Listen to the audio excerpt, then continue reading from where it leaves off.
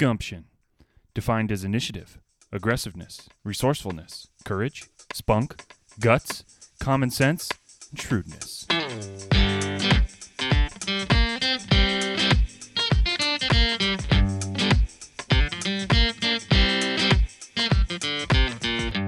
Welcome to the podcast. This is Stories of Gumption with your host, Ryan Lee.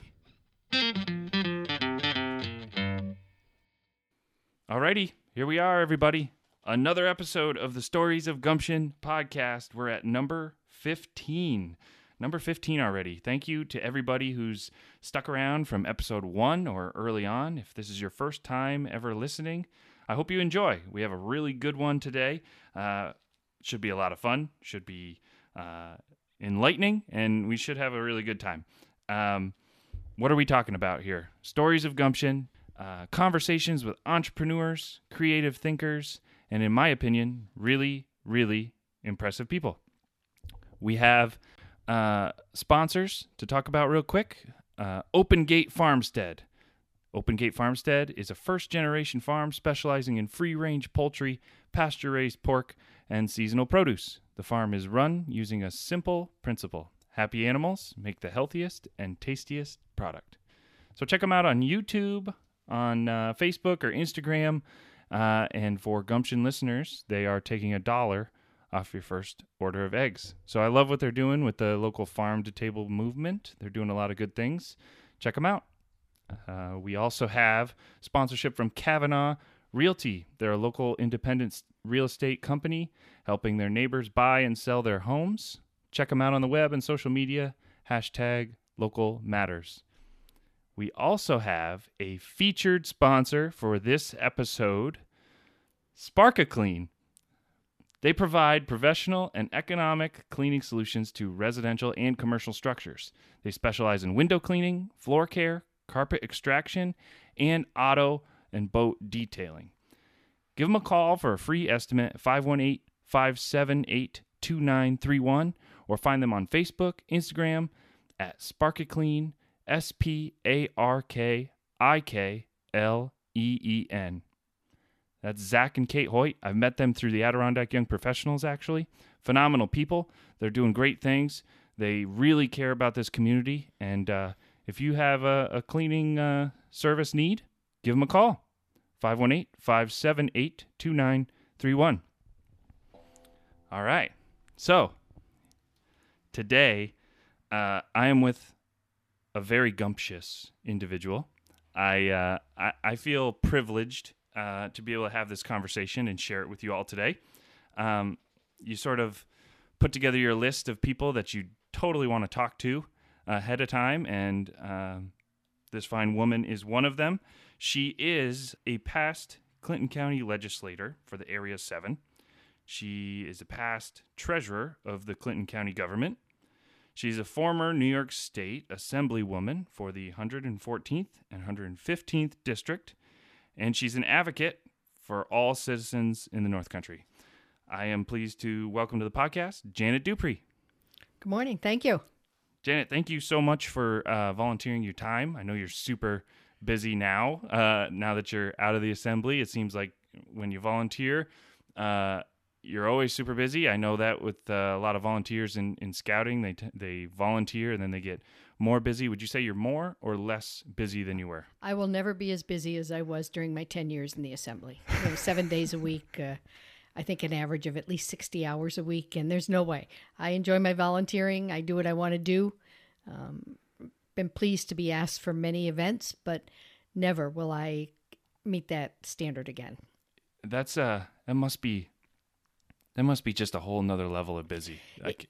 It was, and after I retired, as people said to me that, and most people come up to me and say, "Hey, you look pretty good. You really look good." And I thought, I didn't realize I was stressed until I wasn't. And I think that you just kind of get used to doing what you're doing and living to the level you're doing. But it is very nice right now. I have most of my weekends off.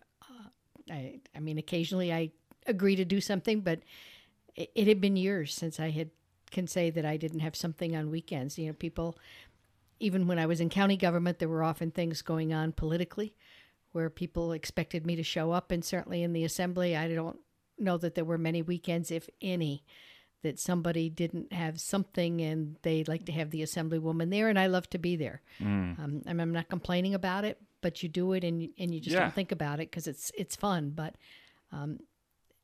once it was done, I realized I was exhausted. Like, holy smokes, I have a Saturday to myself. Yeah. I can play it. Yeah, you have to get some more hobbies, I suppose, right? The big thing, Ryan, was I could watch Sunday afternoon football. Yes. I'm a huge football fan, and that would be the only time I would get resentful, is that I would be saying I could be home watching football and I'm driving to Tupper Lake or wherever. So now I have to ask the question now, what is your favorite football team? I'm a long-standing, suffering Jets fan. Okay. I lived in a subway station away from the Jets when they opened at Shea Stadium. Oh, wow. And so I've stayed loyal. I also am a Patriots fan because I like to also root for somebody who wins. Sure. Yeah, and they certainly win. Yes. And, Tom Brady, controversial player. You either love him or you hate him. Yep. But he's a phenomenal quarterback. I admire his stick-to-itiveness and his ability at his age, and I guess that's part of it. It's in the last few years I've become really a supporter of the Patriots, and my family are Giants fans. So, and he kind of changed the script a little bit, because when he showed up, he was not a all-star draft pick. He was, I forget his number. I don't know sports statistics very well, but I know he wasn't drafted very high, and I know when he ran the 40-meter dash, he was really slow. There were people in Beekman Town playing football, including myself, that were running as fast as Tom Brady, but he's got all those other skills that are just, yes. Anyhow, I digress early. So, so you said you grew up around Shea Stadium? No, I spent a year there. You spent a but year it there. happened to be the year that the Jets started there. So. Okay, so bring me back a little bit. So tell me about your childhood and what you like to do and what you did for fun and where you grew up, all that kind of fun stuff. I grew up in Peru. Okay. A lifelong Peru resident for most parts. I went away for a couple of years, but my dad was an IBEW electrician. Ran his own business for a while. My parents actually moved here. They both, interestingly, grew up here. Did not know each other. My dad grew up in Keysville. My mom grew up in Peru. They met in New York City. Oh, wow. Again, as really when their romance blossomed, and they moved up here 1945 and settled in and never even took a thought about moving away again. So, again, my dad, IBEW, worked major construction.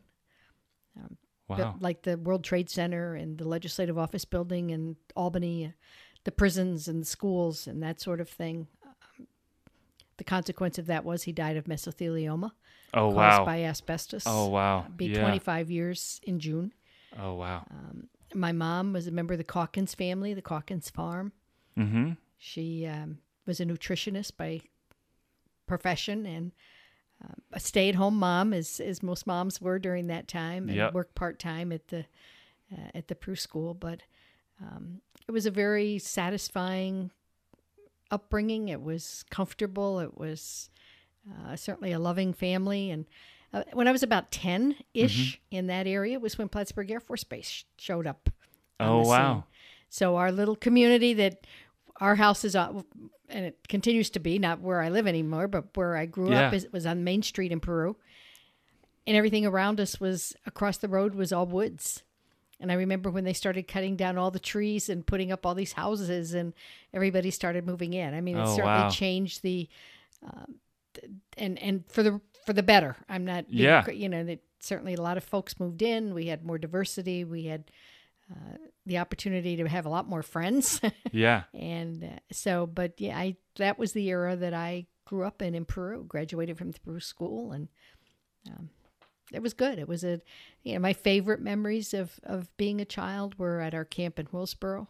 They're still my favorite memories. They're still my favorite place to sit on the lake that's awesome. And enjoy the water. And we now have 6 generations there at that camp. Oh, wow. That's awesome. It is incredible. And we are so blessed and so fortunate. And so, but we had some great family times there. Yeah. I find some of the most therapeutic moments in my life are when I can go out on a camp or just relax, and it's like unplug everything and just let it be the natural ambiance around you.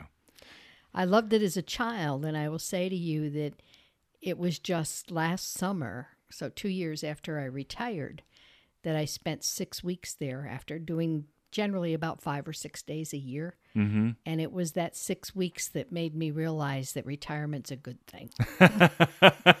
It's what I waited all my adult life for, and I'm not going back. Yeah. No, well, congratulations. And we certainly benefited from your time prior to your retirement, I would say. So I asked this question to everybody on the podcast, or mostly everybody. What would you say your definition of gumption is? I would look at gumption as saying that you have a sense of determining what's right and wrong. It's not always black and white, but that you have the courage to stand up for what you believe in, and you stick with it, and you don't back down. Yeah. That, I assume, I don't know, but I assume is something that a lot of politicians in general struggle with.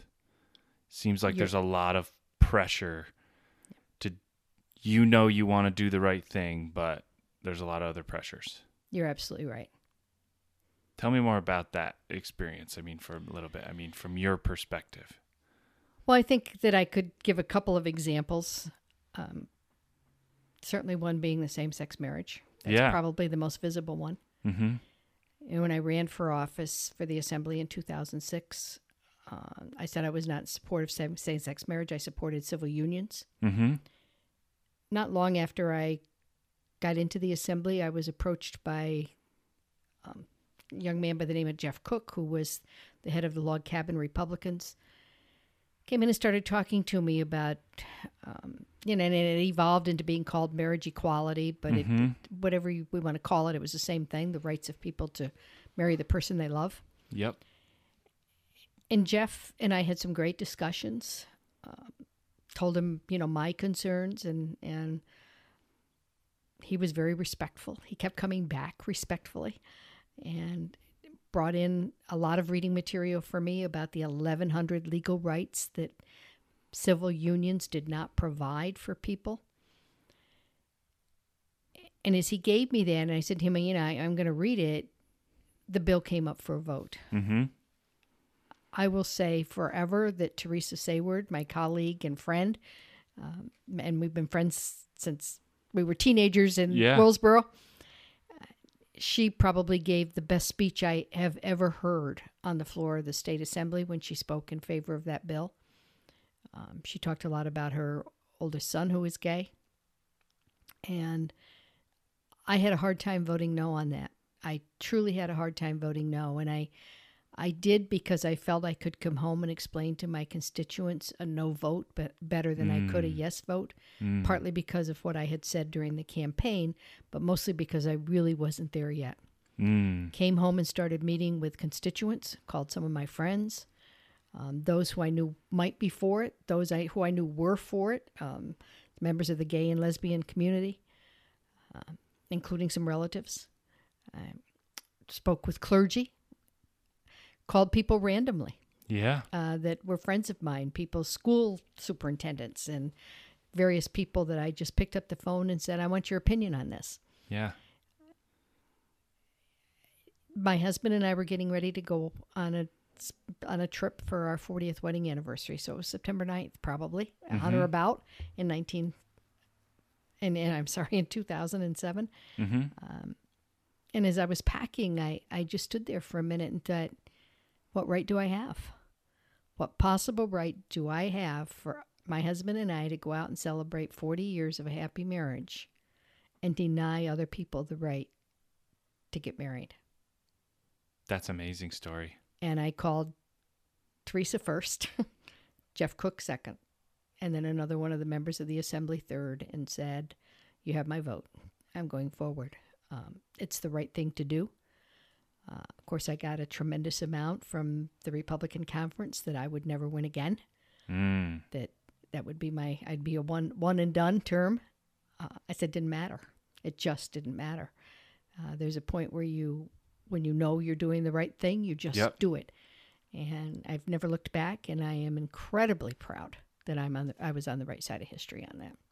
That's gumption. I mean, you think about all the pressures that be, and like, I think when you grow up in an environment taught about life in a certain way, it can put these barriers in tunnel vision in the way you see the world, and it takes gumption to look beyond that, and that sounds like that's what you had to do in that moment.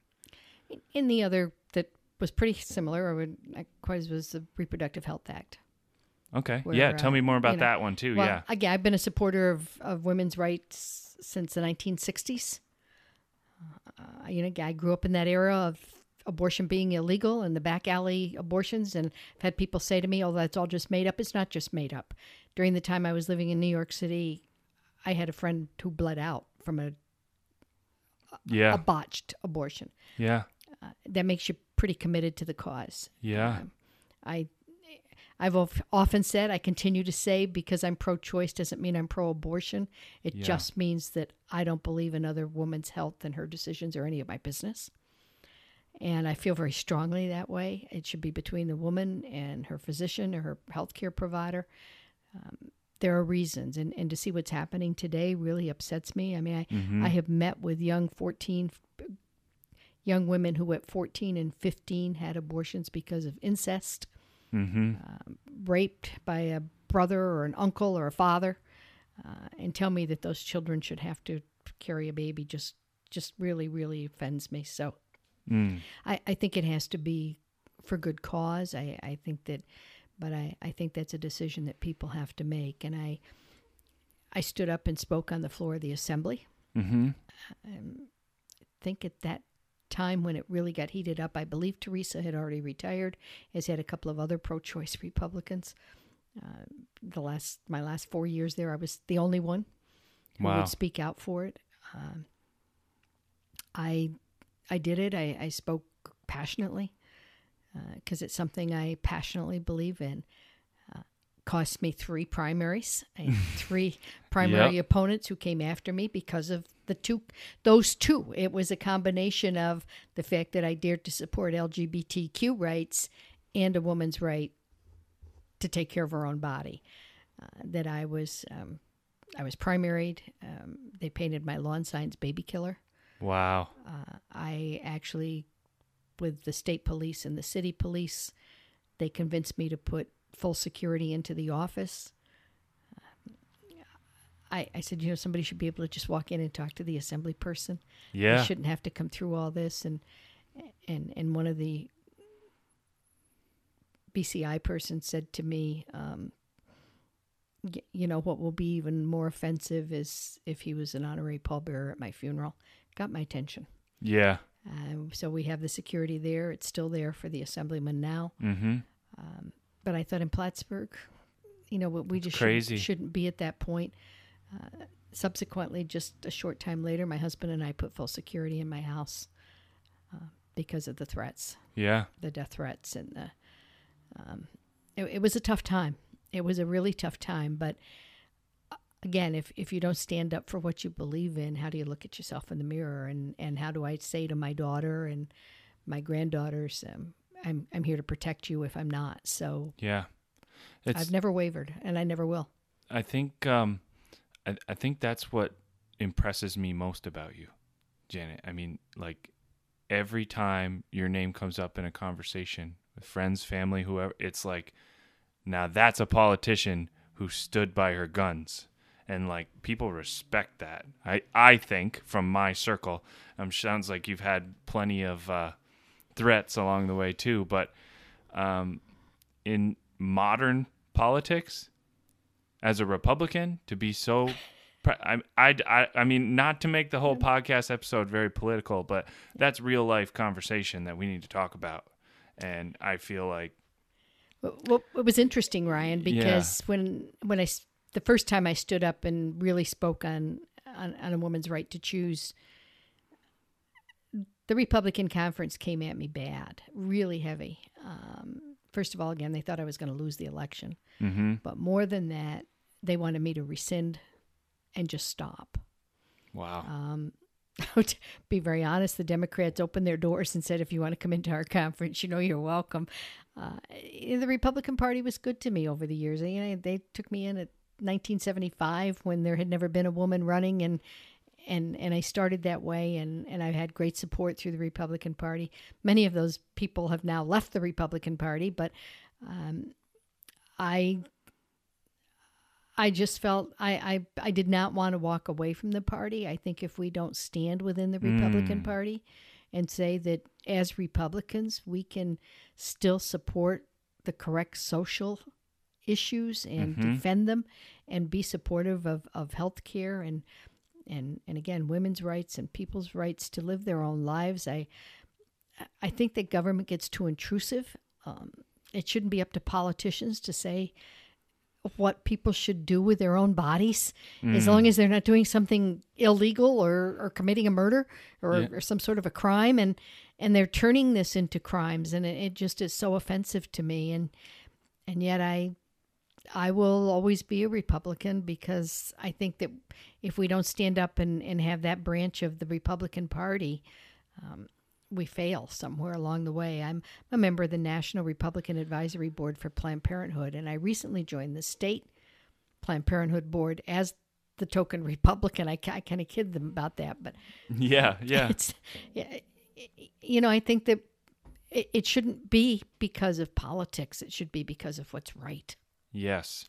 And by you staying true to that decision as well, to remain a Republican, that helps balance out the polarizing, what we've seen now, that like if you believe in certain issues that you have to be in one party or the other, you can stand true to your whole party core beliefs and have social opinion and beliefs that are differ, right? I mean, fiscally, I was always a conservative and still am. Yeah. So I think there is that balance of I get upset with some of the bills I see coming out of Albany now, because I think that they're certainly not in what I would be in line with. But it's it's more than politics. It's about doing what your beliefs are. So you started as a legislator. I did. Tell me about that part of your life where you decided, I'm going to get into politics. It wasn't quite like that. It was 1975. We were about to have my son's 7th birthday. My daughter was, about 4 months old. And a gentleman from the pro-Republican Party came to our house and asked my husband to run. And he immediately laughed and said, she's the politician, ask her. To which this guy replied, oh no, a woman couldn't do this job. There's never been a woman. You're kidding me. Wow. There really shouldn't be a woman. A woman can't possibly get elected. Maybe someday, but not now. No way. So you got to know, my personality. By the time he left, I was running. Yeah, right. I can't pretend it was altruistic. I wasn't out to save the world. I was out to prove that a woman could run. I was running against a guy I had started kindergarten with. Oh, wow. I didn't think I was going to win. I truly didn't. But I was going to prove that a woman could go out there and run. And obviously, I did win.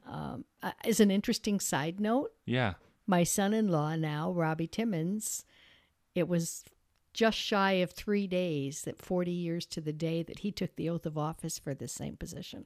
No kidding. So incredibly proud of him. And that little 4-month-old baby was holding the Bible for him with their teenage daughters there. So it was a very emotional night for me. I think probably even more than it was for them. But oh, wow. Yeah, and then the first night I walked in and got sworn in, and I thought of it that night as he was being sworn in. One of my colleagues came over to me and said, you may think we're going to congratulate you. We don't want you here. You don't belong here, and we'll get rid of you in 2 years. Oh, so that was my introduction to politics. Pleasantries all around. Just, really felt loved. I want to make it clear. And again, I think that's where I became bipartisan. I've received a lot of credit for being bipartisan. I'm proud of it.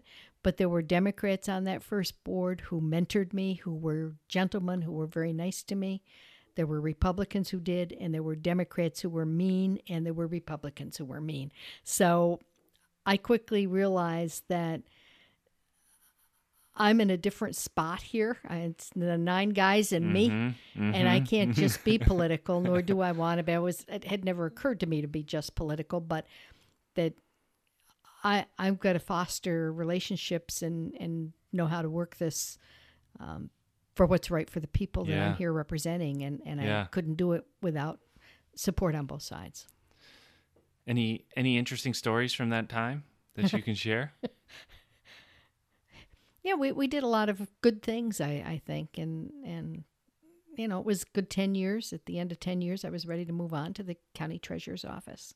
Wow, but, you know, at that time there were no computers. In fact, we started the government center was under construction.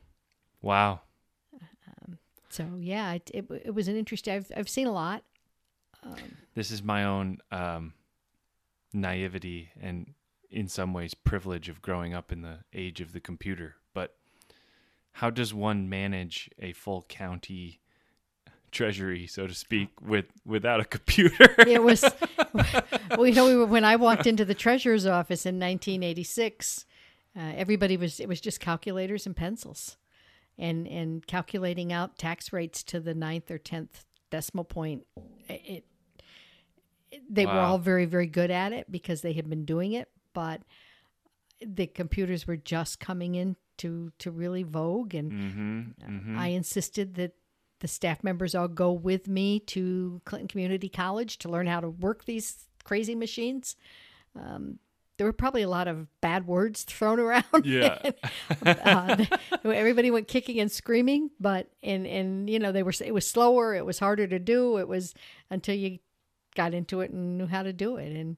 And so it certainly changed the whole tenor of what we could do. And you know, we were able to put in the first integrated accounting system so that in fact departments could talk to each other without talking. You know, I mean, it was we actually could find out what the numbers were in every department and who was spending what and how, and wow, and it was a pretty interesting time, and it gave us the ability for the first time to start installment payment of taxes. Absolutely no way it could have been done with the hand-held pencils and calculators. We were able to do that, and that had been a dream of mine for years because of the way so many people struggle to pay that tax bill. And by doing it in 3 installments for school, 4 installments for land, it was such a relief to so many people. That's probably the one thing in the treasurer's office that I received the most thanks for, and sometimes still do. Just hang your hat on that. Yeah. Wow. And then at some point, you decide, I want to move on from that gig. And that wasn't exactly right either. Okay, so who said you couldn't do it? I was absolutely contented. I'd already talked to my staff about it because I had been elected, I think that year, and that would be my last term, and I was just going to fade off into retirement from the treasurer's office. I love that job. I mean, I look at myself right now and say I was so incredibly fortunate. I had 3 political positions over 41 years. And I enjoyed every day I went to work. That's awesome. And boy, not everybody is that blessed and that lucky. So I said, you know, I just kind of a heads up. We're going to get everything we want to get done. We'll do it. We're going to have a good time. And we had a great time in the treasurer's office. We had fun. We got a lot of work done, but we took time to have fun. We were at an event, and I remember it was at the Elks Club. I can't tell you what it was. I don't recall. It had to be some sort of a Republican something. Sure. And a small group of folks were at a table, and they called me over and said the incumbent assembly member had to go. Yep. It was Ortloff. Yep. So that he wasn't fulfilling his job and that he wasn't serving the constituents the way he had been there 20 years. Yep. I remember that. And we had to find somebody. So I said, you know, I agree. I think we've got to. So, like looking over your shoulder, like, yeah, who you no, talking to? I started looking. I started looking for somebody. Yeah, you're looking for somebody else, and they're like looking at you. It's like, so we agreed we would come back and meet again in a week or two, and you know, we did, and I we were just kind of sitting there chit-chatting, and I said, and I had looked up his record and said, no, he absolutely wasn't. He was missing an astronomical number of votes in Albany, and just there were a lot of things that whether it was complacency, I don't know, and I'm not trying to put words in his mouth, but it was time. Yep. So I said to them, I'd talked to 2 or 3 people, couldn't get anybody, and they all just burst out laughing and said, come on. Are you serious? You don't know it's going to be you? And that's when I looked over my back and said, who's in back of me here? It truly had not occurred to me. Wow. So, yeah, I think now that was a little naive. But so then what? Then I said, well, whoa, wait a minute. I kind of like where I am. Yeah. I kind of like what I'm doing. I'm pretty comfortable. Yeah. But I did agree that I would go home and talk it over with Elmer, my husband, and my kids. And the overwhelming thought was, try and do it. We were going to face a primary. It's not easy to take out an incumbent in a primary. Again, I didn't think I could do that. Felt that he might beat me, but my hope at that point was that then he'd go back to being really committed to the position.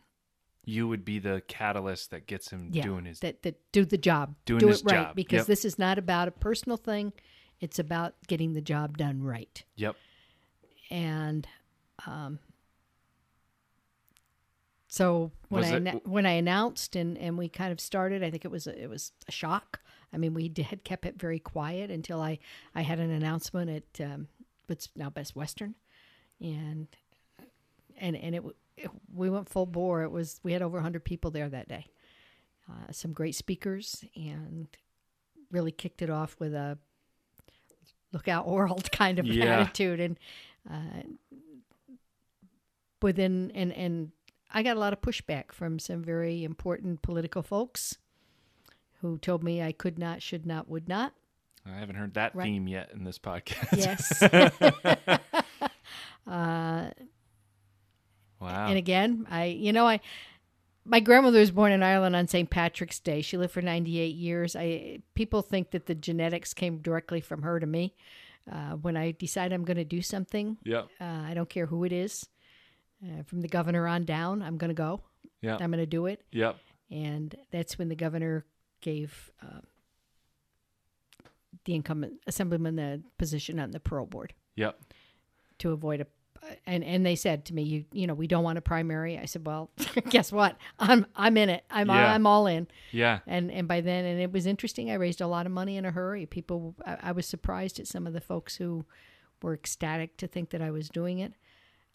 I really had not anticipated that. And, so we moved forward, and it was a great 10 years. It was a great ride in Albany. I was exhausted. It was very busy. But given some of the things I've been able to do and that I have done, and the number of people that I was able to help, it was wonderful. Yeah. It was an absolutely wonderful time frame. And, my family talked me in. My family helped to talk me into going. My family convinced me that it was time to retire. So yeah. Kind of a nice wrap. And then 6 weeks at the camp. And 6 weeks. Tell me about like a typical day for you when you were in that role. Like, I know every day was different, but is there an answer to that question? Like a general, paint a picture for the listeners of what it was like? A typical day never seemed to happen because somewhere halfway through something would blow up. Yep. And we'd move on to something totally unexpected. But it would all depend whether I was in Albany or here.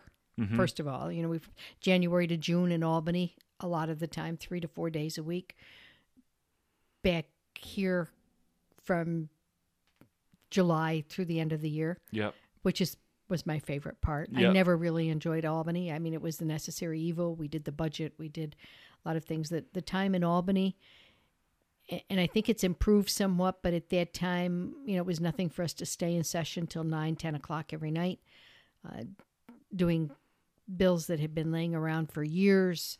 Wow. Just, to me, wasting time. I mean, we did it for the same bills for the 10 years I was there. I found it infuriating. Wow. Everybody served on committees. I was very involved in the committees I was on. I meet with a lot of constituents down there, which was fun. And I, because of my involvement in the autism world, and my commitment to that, I would have people come from across the state to talk to me about it. And certainly as I got into some of these most controversial issues, I had folks popping up from everywhere to tell me I was either right or wrong. More pleasantries. Back here in the North Country, it was different. It was more hands-on with people. And it also was, while I was in Albany too, those days that the Thursday, Friday that I was home, we had meetings lined up pretty much in the office, or a school tour or a business tour, or the opportunities I had to get inside of just about every major business in the North Country and get to know the people who worked there and walk through them and find out what they were doing. And I certainly, 19 school districts. Interesting. That's fun. I will tell you, when I first started, one of the guys from Long Island said to me, you have to go to your school district every week and get a picture taken with the kids. And I said, which of the 19 would you like me to choose? And he really couldn't get it. He was like, what? Yeah.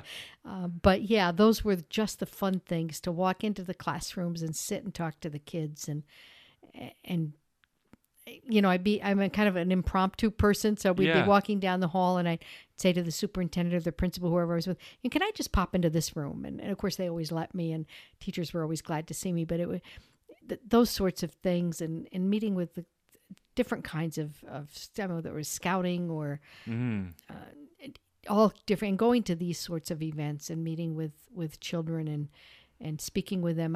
One of the things that I've been able to carry over that I'm so grateful for is speaking at some of the schools, some of our middle schools and high schools, and Plattsburgh State and Clinton Community College. And those I soak it up, because I think we have a great generation coming up. And the Q&A, I'll give a very short kind of intro about my life, but the Q&As are just great, and to get them engaged and talk about it, it's fun. So, and again, a lot of nights I would be on the road, which is the reason my family got me to retire, to be honest, because of my glaucoma. Yeah. I would go to events. It was a 3,500 square mile district. Oh, yeah. And put a lot of miles on my car.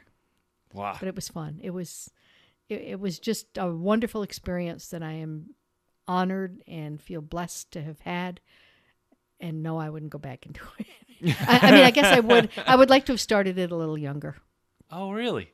You so of the 3 jobs, Assemblywoman was your favorite? It was the most satisfying. Again, we did some good things in the legislature. I think that I left my footprint there for no other reason than I was a woman. Yeah. I know I did some good things in the treasurer's office to get the programs up and running and to make it a top-notch office with great staff. But the assembly position of being able to affect people's lives. Yeah. Whether it was getting health insurance for a child with cancer. Yeah. Assisting someone who 85 years old didn't have any fuel in their house. These sorts of things, a state trooper or correction officer who had been disabled on the job, and the system in the state was so outrageously slow that 2 years later they were still on the brink of losing a home. And I had one CO call me and say, I can't buy a dress for my daughter for the prom. Being able to get those things expedited, they will always be memories for me that you can't duplicate, and you just feel so good doing them. And that's where I go back to that group of people who said to me, we got to serve the constituents. We've got to work with people. And I had the chance to do that, and I had great staff. I had marvelous staff. But I would usually make the initial phone call to an agency. Yep. Even if it was somebody trying to get a liquor license. Yep. I'd make the initial call and talk to them about it, and then say, my staff will follow up, or follow up with my staff. And I always made a point of calling back and thanking them. And it seems like such a simple thing. Yep. I can't tell you the number of staff people who said to me, Assemblywoman, you're the only person who's thanked us. Get out of here. Really? Isn't Wow. that outrageous? That's crazy. Or the number of staff people who said to me, are you really the Assemblywoman? What? Wow. Because it's easy to pass it off. It's just not my Yeah. personality. And I'm not saying that as any kind of it's just who I am. Yeah. That's what I love to do. It's not because I did it for anybody to say, oh, wow, look at what she's doing. I just liked doing it. And I wanted maybe I'm a control freak. I think Yeah. I've kind of, as I've reassessed it, as I look back, Yeah. I think I could have let go of a lot of that stuff and I just didn't want to because it's what I liked. But that's also how you made a unique impact that kept you energized Oh, yeah. to keep doing it. You know, if you didn't wholeheartedly go in the way you needed to do it for you, I mean, you might have lost steam, right? Yeah. Oh, I think so. Yeah. And, there were a lot of sleepless nights. I guess none more than the June of 2015 when we went through the 3-week escape. Yeah, tell me about that. Oh man, I can't even imagine what was going through your team's head and your own head. Oh my gosh. It was the most difficult time I had through my 41-year career. But it wasn't, my part of it was not difficult compared to what the correction officers and administration and the state police and all of those, and the people who were part of living in that area went through. I got the phone call at 6:30 that Saturday morning that 2 inmates were missing. They thought they might still be in the facility. But let me back up and say I had a great rapport with all of the prison systems. Yeah. Including the administration. I worked very closely with all of them. I met with the commissioner of corrections. He actually asked and came up to my retirement party to give a speech at his request. Oh, wow. Yeah.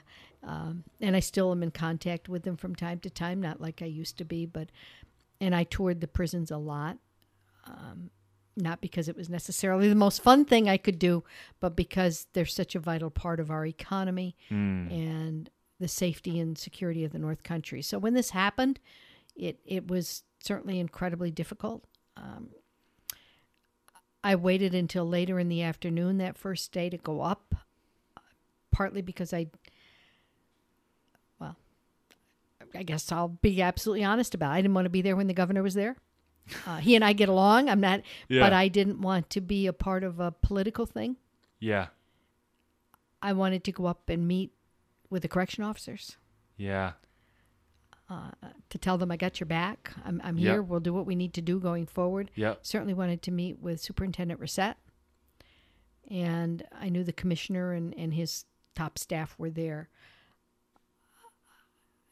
Again, that's just who I was. I never cared if I got in front of a camera as much as I enjoyed the back door stuff. So I went up that afternoon and met with them. It's gumption. Well, it's caring. Yeah. I guess I would look at it more as it's caring. The weeks that and then of course I had to go back to Albany and I said many times that my body was in Albany. My heart was in the North Country, particularly in the Dannemora region and then over into Franklin County as things moved. Major Chuck Guest and I were friends when it started. We certainly became much better friends after. We continue to be in touch with each other. It was a tough, again, it's so tough for everybody. I will always feel that Steve Reset was treated very, very poorly. I had a great rapport with Superintendent Mike Kirkpatrick, who succeeded him, and he's in Albany now, and he and I still go back and forth with each other. But I think that the mistakes that got made were made at the administrative level in Albany, and I've had that discussion with the commissioner. Yeah. Before and after he gave my speech, gave the speech for me. Yeah. But and I guess one of my most interesting stories, and I actually spoke about it at Major Guess's retirement party, that I was in the break room in Albany, and several of my colleagues from the city were there, and they were all chit-chatting about how what a waste of tax dollars on this escape and all this money that was being spent, and those guys are long gone. They're in Mexico. They're in Canada. They're not there. Nobody knows what they're doing. And for the first time in the years I had been there, I absolutely lost it. And I think I was a little loud, and I said to them, if you're all so smart, get in your cars and drive about 160 miles north and tell Major Guess what he's doing wrong, because I'm sure he would love your input. Yeah. Oof. And I dropped my salad in the garbage, walked out of the room, and to their credit, just about all of them came and apologized to me later in the day. Yeah. But then, fast forward to March of 2016, and I had what is the best honor I ever had in Albany. I one week had all of the CERT team leaders, that's the Corrections Emergency Response Team, Yep. the guys who were out there in the swamps from across the state. I had all of the leaders from across the state and the superintendents of the prisons. I honored them individually in the chambers. And the following week, I honored now retired Major Chuck Guess and now retired Sergeant Jay Cook. It was for the applause and the reception they got was phenomenal. And that is just absolutely the greatest honor I had in 10 years down there. Did you happen, I feel like I'd be remiss if I didn't ask, but did you happen to watch that Showtime special on it? Because no. I was so nervous when I heard they were doing that, because I was like, boy, they're going to dramatize this thing up into something that it doesn't need to be. But I was just curious. No. And I refused to participate with it. They asked me. Oh, really? Yeah. Interesting. Okay. And it's because it would take away from the real stories, right?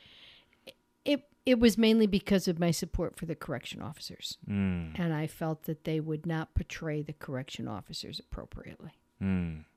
And I think that's fair. And they are their jobs. If people haven't walked those blocks and done it more than once, I mean, I've seen correction officers who were thrown on with feces and all sorts of animals. Wow. And I was there enough, and I walked it in real life. And I admire what they do. It's a very dangerous job. And they are committed, and they are decent people, and they work hard, and they're always on the edge, because you just never know when something is going to go wrong. Exactly. And when we talk about volunteers, I mean, there are EMS and fire department guys and Little League guys and gals and Little League and Scout leaders, and they're just a tremendous group, and people, the general public has no way of knowing and understanding. I didn't know and understand what goes on. And the first time I went to Clinton Correctional, I walked out, and a former superintendent, actually my cousin Pete Lacey, was with me. And he's the one who said to me, "You have to go." And I said, "Well, all right, if you go with me." Yep. And we did. And we walked out, and I said to him, "Oh, good. I'm glad I don't have to do that again." And he said, "Of course you do. You need to keep coming back and coming back and coming back, because they need you." And I just looked at him and thought, "Oh my God, I got to do this again." Yeah. and now it's, I look forward to going back. So it's, but I just felt that they were just not going to be represented appropriately. I think that's another example of gumption, standing true to what you believe in. It's a recurring theme in this episode, and I really like that a lot. So you're retired now. I want to learn a little bit more what you got cooking now. I know you said you're not nearly as busy as you were, but what kind of things do you do for fun? What kind of things are you volunteering for? What are you passionate about these days? Well, I guess my two main passions, I'm still on a few boards. Not many, but a few. But the two things that I am the most passionate about are honor flight. Great. It's when Sheriff Rick Cutting retired from Essex County. He asked me to take the position of Director of Operations. I had gone to all the honor flights except for two when we were in session all night long and I couldn't get here. So I'd always been there, and I'd always been a part of it. This is much different. It's great. It's an opportunity to really meet with the veterans, to interact with them, to be a part of a program that, again, we talk about satisfaction, personal satisfaction, to be able to do it. You know, I've always said my job is to hug every veteran. So I just escalate that now. I get to do it more often. Yeah. And it doesn't get any better than that. It really doesn't. My other passion right now is the medical aid in dying legislation. It first came up in 2015. It didn't get out of the health committee at the time. And in 2016, at the last meeting of the health committee, which I had then become a member of, I spoke very impromptu, didn't expect to. You know, I was fading away into the great depth of retirement. Riding off into the sunset. Yeah. And I started to speak about it, and it's the only time that the bill has come out of the health committee, was after my speech. Wow. I've gone down several times. I've been down 3 times this year. I will go again, trying to get this legislation passed. I don't understand the reluctance of passing it, and I tell my personal story. I mentioned earlier my dad died of mesothelioma. We had hospice. They were wonderful, but they could not control the pain, and it was awful at the end. Nobody should have to die that way. Yep. My mother made the decision to remove her feeding tube. She said to me, I never wanted, excuse me, she said, I never wanted to be an old lady with the drool running out of my mouth and look at me. She couldn't swallow anymore. She made that decision. She had the feeding tube removed, and it took her 11 days to starve to death. Wow. She died of that and dehydration, I guess is really the main thing that causes the death. But I sat with her 24/7. Pretty much ran out to take a shower when somebody else would come in, That's crazy. That's crazy. It was horrible. It was horrible. And we had some really intense discussions. Actually talked about the history of the family, some things I didn't know, because we had lots of time.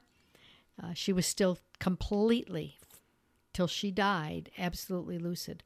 She should have had the opportunity to make a decision. And when she made that decision to take out her feeding tube, she should have had the right to have medication that would allow her to die peacefully.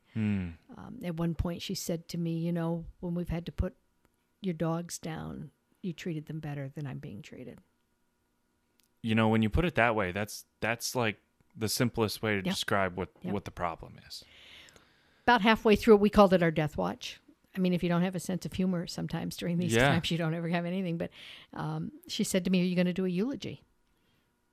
And I said, gee, I don't know. I hadn't even thought about it. You wouldn't let me do one for Dad. And she still had a twinkle in her eye. She couldn't smile anymore, but she had a twinkle in her eye. And she said, yeah, but you know what? I don't have to listen to this one. Is that priceless? I guess I did a eulogy. Yeah, but she had a good sense of humor. She had a great sense of humor, and again, right up to the end. And when she finally died, my daughter Michelle and I were holding her hands. My son John and our husbands were there, and it was peaceful at the end, thankfully. But she had been afraid that she was going to choke to death, that different things were going to happen, and I thought she shouldn't have had to have had those worries for those 11 days. And so I'm committed. I think it's about choice. Somebody who doesn't want to do it doesn't have to do it. Right.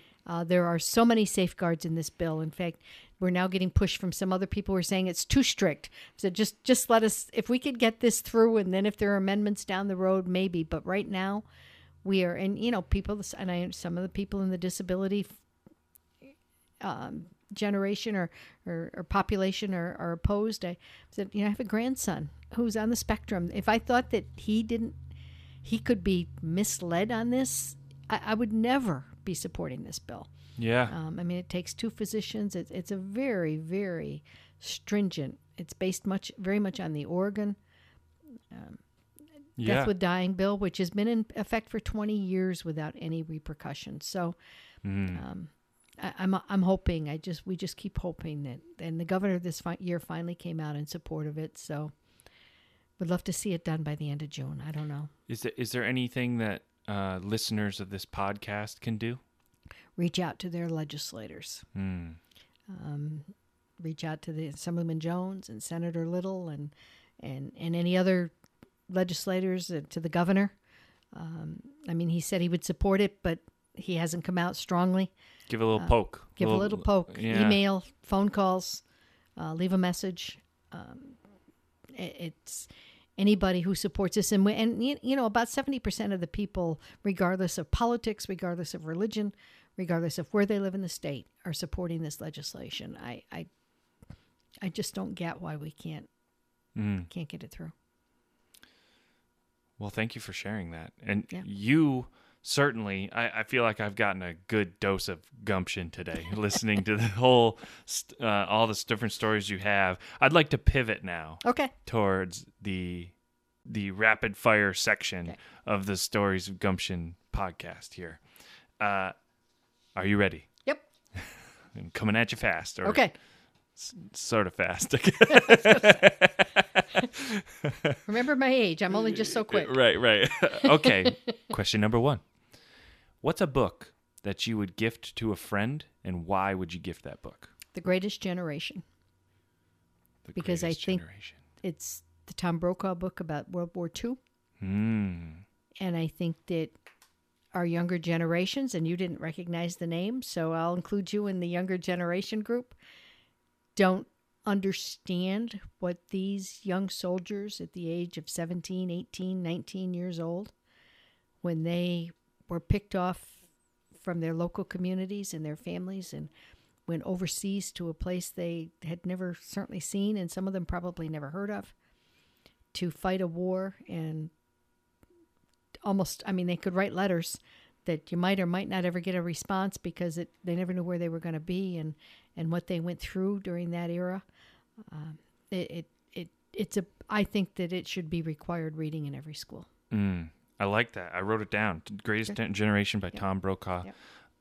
And certainly the generation that was involved here back home. Yes. Helping the country become so successful while half of the population was gone, essentially. Had they not done what they did, we would not be living with the freedoms and the rights that we have, period. Yeah. So, okay. I love that. I love that book, and I'm going to pick it up, actually. Yeah, please do. If you could have, this is a fun question. Question number 2.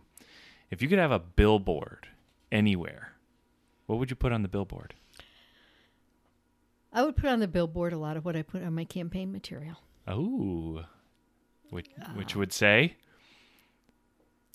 Be ethical, accountable, dedicated, compassionate. I love it. You know, with all the nonsense and disagreement and just hate that we have in our world right now, that might be one of the best billboards that we need to. How do you and I get this billboard for real and start just putting it around the country? Because I feel like that would be helpful. I think so too, and every day I think it more. Yeah, I think we really have got to get back to a world of sanity and compassion, and stop the bullying and the lies, and it's so discouraging. Yep, I agree. Hard to be a Republican some days. But the gumption of staying true, I respect that a lot. Okay, question number 3. What advice would you give to your 18-year-old self if you could go back and do so? The same advice I have given to my 18-year-old grandchildren. And my youngest granddaughter is now 18, who, by the way, will cast her first vote for her dad this year. She's pretty excited. Oh, that's awesome. But to listen. Yes. I think that in order to be successful, and it's something I had to learn to do, and I didn't learn it at 18. I hope I've learned it over the years to really listen to what other people have to say, because that's how you know what direction you should be heading in, and or how you can help them. To be open to change. I say to them at 18, you don't need to know what you want to do for the rest of your life. For God's sakes, I went to the assembly at 60. Don't wait that long. But don't be afraid to change, to have a different perspective, to say, hey, yeah, this isn't where I want to head, and be true to yourself. I like that a lot. And we were talking before we clicked the record button on this podcast. One of the reasons I love doing this podcast is for that first reason you mentioned, listening. Yeah. That is such an important skill, and I've found by doing this podcast, I am becoming a better listener. I'm interrupting people less when I get excited about a topic, and that is now translating into my being better at my job, being better at my relationships and my friendships, and that, I hope, transcends into a happier, interaction with everybody I come across. So more people need to listen. Practice listening. Absolutely. I like that a lot. This is my favorite question, the last question, my board of directors question. So if we could put together a board of directors to guide and mentor you through the rest of your life, who would those three people be? They could be dead, alive, famous or not, but who would the three people be that you would select to be on your board of directors? Barbara Bush. I like it. Just got her book, actually, The Matriarch, this week, and I haven't had a chance to look at it yet, but I will be reading it, hopefully. Yeah. And why? I'm curious why for each person, too. Because she always spoke her mind. I mean, you want to talk about gumption, you want to talk about somebody who stood for what she believed in, whether or not her husband or anybody else believed it. Mm-hmm. She was one of the first women who I truly admired, who stood up and was pro-choice against what both President Bushes wanted.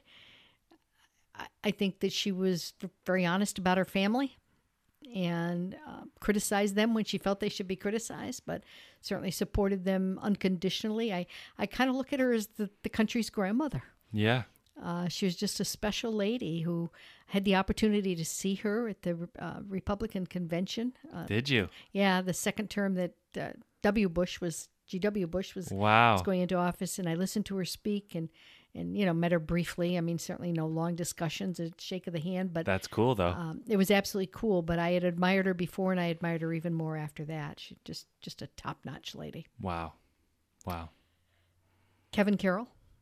Kevin Carroll was the president and CEO of CVPH. When I first went on the board, and then I served 4 years as chair, and obviously he and I worked together very closely every day. We called him the tall guy. The tall guy. Actually, his administrative assistant dubbed him with that, and it stuck. Nice. Kevin was my mentor. It was the early 1980s, and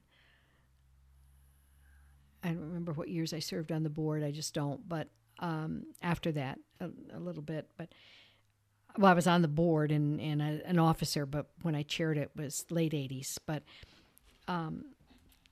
Kevin showed me how to make better decisions and how to make timely decisions. Yeah. And his attitude was, if an issue comes up and you need to do it, you got to do it. You got to deal with it. And it's so much easier to procrastinate and hope it goes away. And I learned that that's not the way to do it. Usually makes things worse. Yep. And I learned leadership skills from Kevin. I watched him with the staff there. Certainly he had his administrative staff, but we would walk the halls of the hospital together, and he knew everybody by name. He would stop and ask them about their day. He would stop and ask about their families. And I thought, this is what a leader is. It's somebody who shows that he cares and how he cares. He died last year, just about a year ago in May, and I still miss him. Yeah. We stayed in touch. He died of Alzheimer's. He was the most brilliant man I ever met, and for somebody like him to lose that mind was one of the saddest things I ever watched. But I learned a lot from Kevin Carroll, and I'll always miss him, but I'll always appreciate what he taught me. That's amazing. That's awesome. And finally, Tom Brokaw. Tom Brokaw. I think he would be fascinating to sit down with when we look at what he's covered in his lifetime. Oh, yeah. I mean, some of the books he's written, I've read most of his books. I read the one, obviously, The Greatest Generation. I read the one on Vietnam. I've read a couple of others.